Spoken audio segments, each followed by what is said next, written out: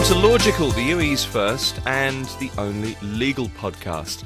My name's Tim Elliott. Logical comes to you from the Dubai-based legal firm HPL Yamalova and Plethka. And as ever, here is Ludmila Yamalova, the managing partner. Good to see you. Good to see you, Tim. This time, and I'm fascinated by this, Ludmila. Or was, not so much these days, an avid watcher of auction shows on TV, and there are many of them. But auction houses in the UAE, and it's not something I know much about. I've never really seen much on auctions, but these days, you're starting to see more and more. It was never something that really factored much into UAE life, but it's starting to change.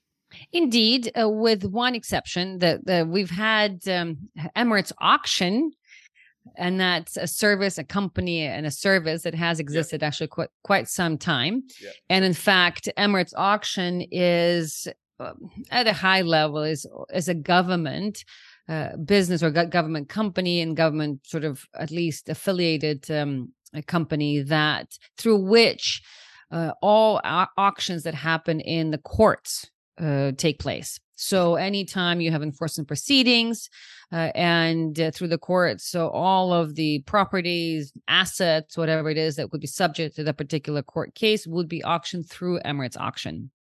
And so Emirates Auction has existed for at least 10 years. And I even remember when it was set up. We haven't been in the UAE that long.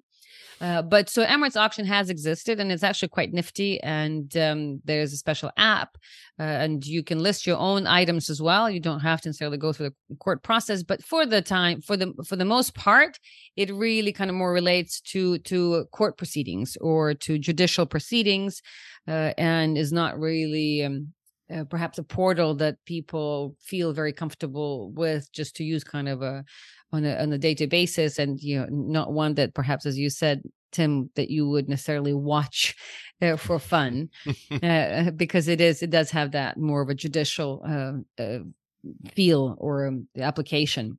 So it does. No, I'm a sad watching afternoon TV kind of guy, you see, as you well know, Ludmila. But it's interesting because I sold a car recently with one of these websites, We'll Sell Your Car and Give You No Money.com or something like that. I forget the name. But essentially, they bought the car and they then sold that car at auction. And I was able to say, I need it to get that. And it was auctioned at that level. So it is easier now to get licensed to host auctions as part of your business model.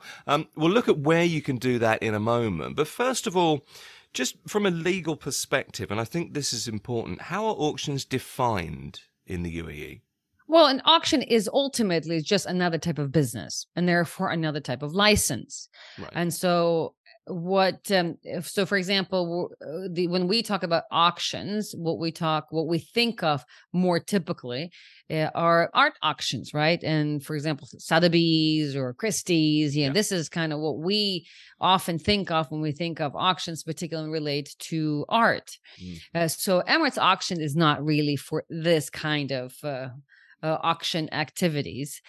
So it's more, it would be more subject to anything to do with art. It would be more subject to the Sotheby's and Christie's type auction houses. Now in the UAE, and let's put Emirates Auction aside now. In fact, it is possible to set up an auction house, and it's possible to set up an auction house for ultimately anyone. It doesn't have to be government owned or government related or government sponsored or government approved.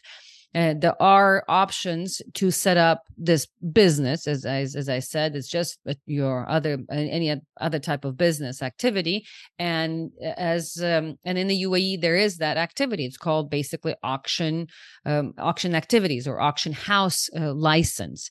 And there are several places where you can set up a business to conduct auctions under the auction hall or auction house activity or related. And we can go through what those activities could be shortly. But at a high level, one is we already have a number of auction houses, and that is Sotheby's is indeed, and in fact, set up and exists and has been operating in the UAE for quite some time, as is the case with Christie's. So we already have these auction houses in place. And they were not set up just purely because of some special wasta, as we call it in the UAE, but rather because that legal framework exists for auction houses to be set up. Now, the legal framework, there are several kinds of different options. So Christie's and Sotheby's, for example, are currently set up in the DIFC, which is the Dubai International Financial Free Zone Authority, which is a free zone authority. So these two auction houses in particular chose to set up in that free zone authority. So obviously that means the DIFC offers auction activities as a license for businesses to opt for. But in addition, the DIFC, and the DIFC is not the only economic zone that offers these kind of licenses. The Dubai Department of Economic Development, or otherwise known as DED, or otherwise known as the mainland, in not just in Dubai, but in the UAE, there's all the DEDs in different emirates are considered to be the mainland economic zones. And so these DED departments also offer auctioning activities or auction licenses. So, for example, in Dubai, there is very similar licensing activity as in the DIFC for auction-related licenses and businesses. So these are at least two examples in the UAE where you can set up an auction house, not just either in the DIFC free zone or in the mainland Dubai under DED. And both the DED and the DIFC use more or less the same three classifications in terms of the description of allowed activities for auction businesses. So, for example, one such classification is what's called an auction hall. So, in other words, you can set up an auction hall, and this is a commercial license, which allows businesses to buy and sell goods, such as jewelry or cars and real estate. So, this is somewhat different from your Emirates auction because it perhaps would be more tailored to more luxury cars, more luxury jewelry, more luxury real estate. But it's not does not have to go through the kind of the court system. So in order to auction off these items, so you could see how those who are interested more in luxury items would want to set up this auction hall. So that's one classification. The other classification is the auction organizing activity. And this is a professional license versus an auction hall, which is a commercial license. So this is a professional license.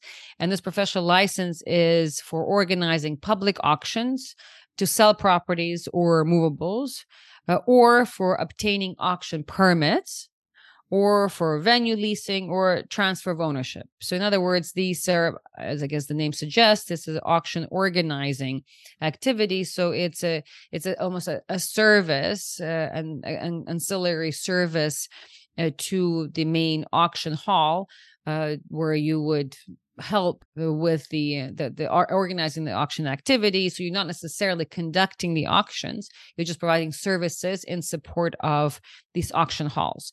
Right. So you could, for example, you and I, we don't really perhaps we're not of a caliber to set up our own auction hall, but we might be interested in providing services to the auction hall in terms of, because we've been in Dubai for long enough, in terms of organizing venues, because we know where the venues are and how to obtain different permits for every auction, because every auction is a separate event and it would require separate permits.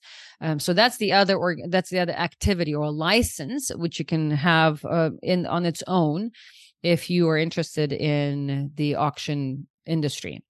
And the third classification is the authentic artifacts and antique auction houses. So this is very specific because it does refer to antiques, and antiques, as is the case in most other countries, are subject to very strict regulations. And this too is a commercial license. And this particular license is used for conducting auctions of genuine artifacts and antiques and artworks, which obviously the authenticity, the certification are very much at play in this in this kind of industry. So it is subject to a very specific license and therefore would be subject to very specific regulations.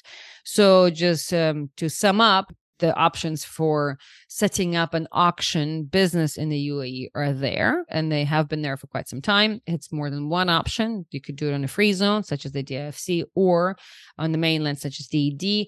But irrespective of where you are, for the most part, the classifications for businesses are the same. So let's say the DFC and DED use the same three classifications, which I just shared.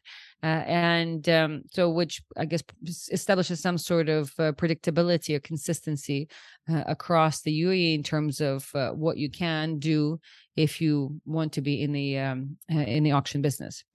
Also importantly is that you can combine some of these activities into the same license. Okay. So you don't need to be just an auction hall.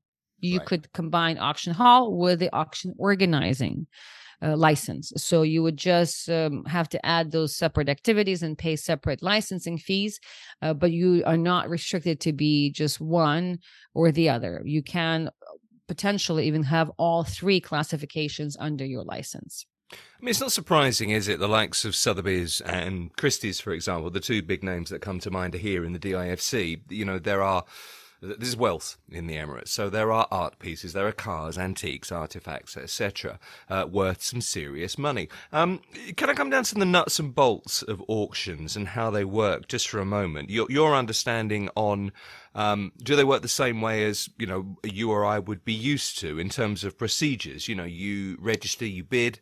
If you win the bid, you then have to pay there and then. As far as I'm aware, it generally seems to be that auctions are legally binding the moment the gavel falls, that exciting moment that the hammer falls.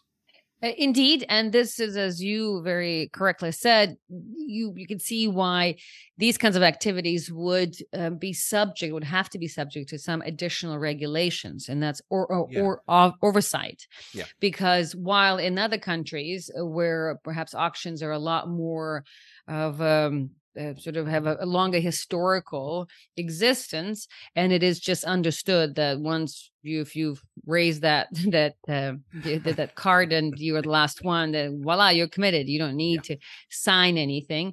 So it's sort of understood that way. In the UAE, you can imagine that perhaps there's got to be some kind of a government oversight, as is the case in other countries to an extent as well. To ensure that kind of commitment means the same in this country as it does in others. So yes, the process more or less is the same. Now the protocols as to how you make that happen could be different. So if you look at, for example, the Emirates auction as an example of how they do it. So there, when you bid, there is you put in a deposit, but you then ultimately also commit the full amount, and you could do it either by virtue of a check or you put a sort of money guaranteed on account before you actually to register for a bid. So there's a little bit of security or guarantee that's built in already ahead of time in the protocol, in the process of even applying for a bid. So it cannot be I just rock up to Emirates Auction and say, I want to bid for that car. Here is my little card. So you do have to pre-register. You have to identify yourself as a person in terms of submitting all your identity documents to the platform, and also putting in some financial guarantees that you are going to that you're committed to this process. So I'm not intimately familiar with how auctions work in other countries. To be honest with you, I haven't really auctioned for any expensive pieces of art or artifacts, but I would imagine there's probably similar registration requirements. But in the UAE, you would ultimately have to put down some kind of security ahead of time. But it's really here, this is an example where part of it could be up to the auction houses to implement that protocol or those requirements.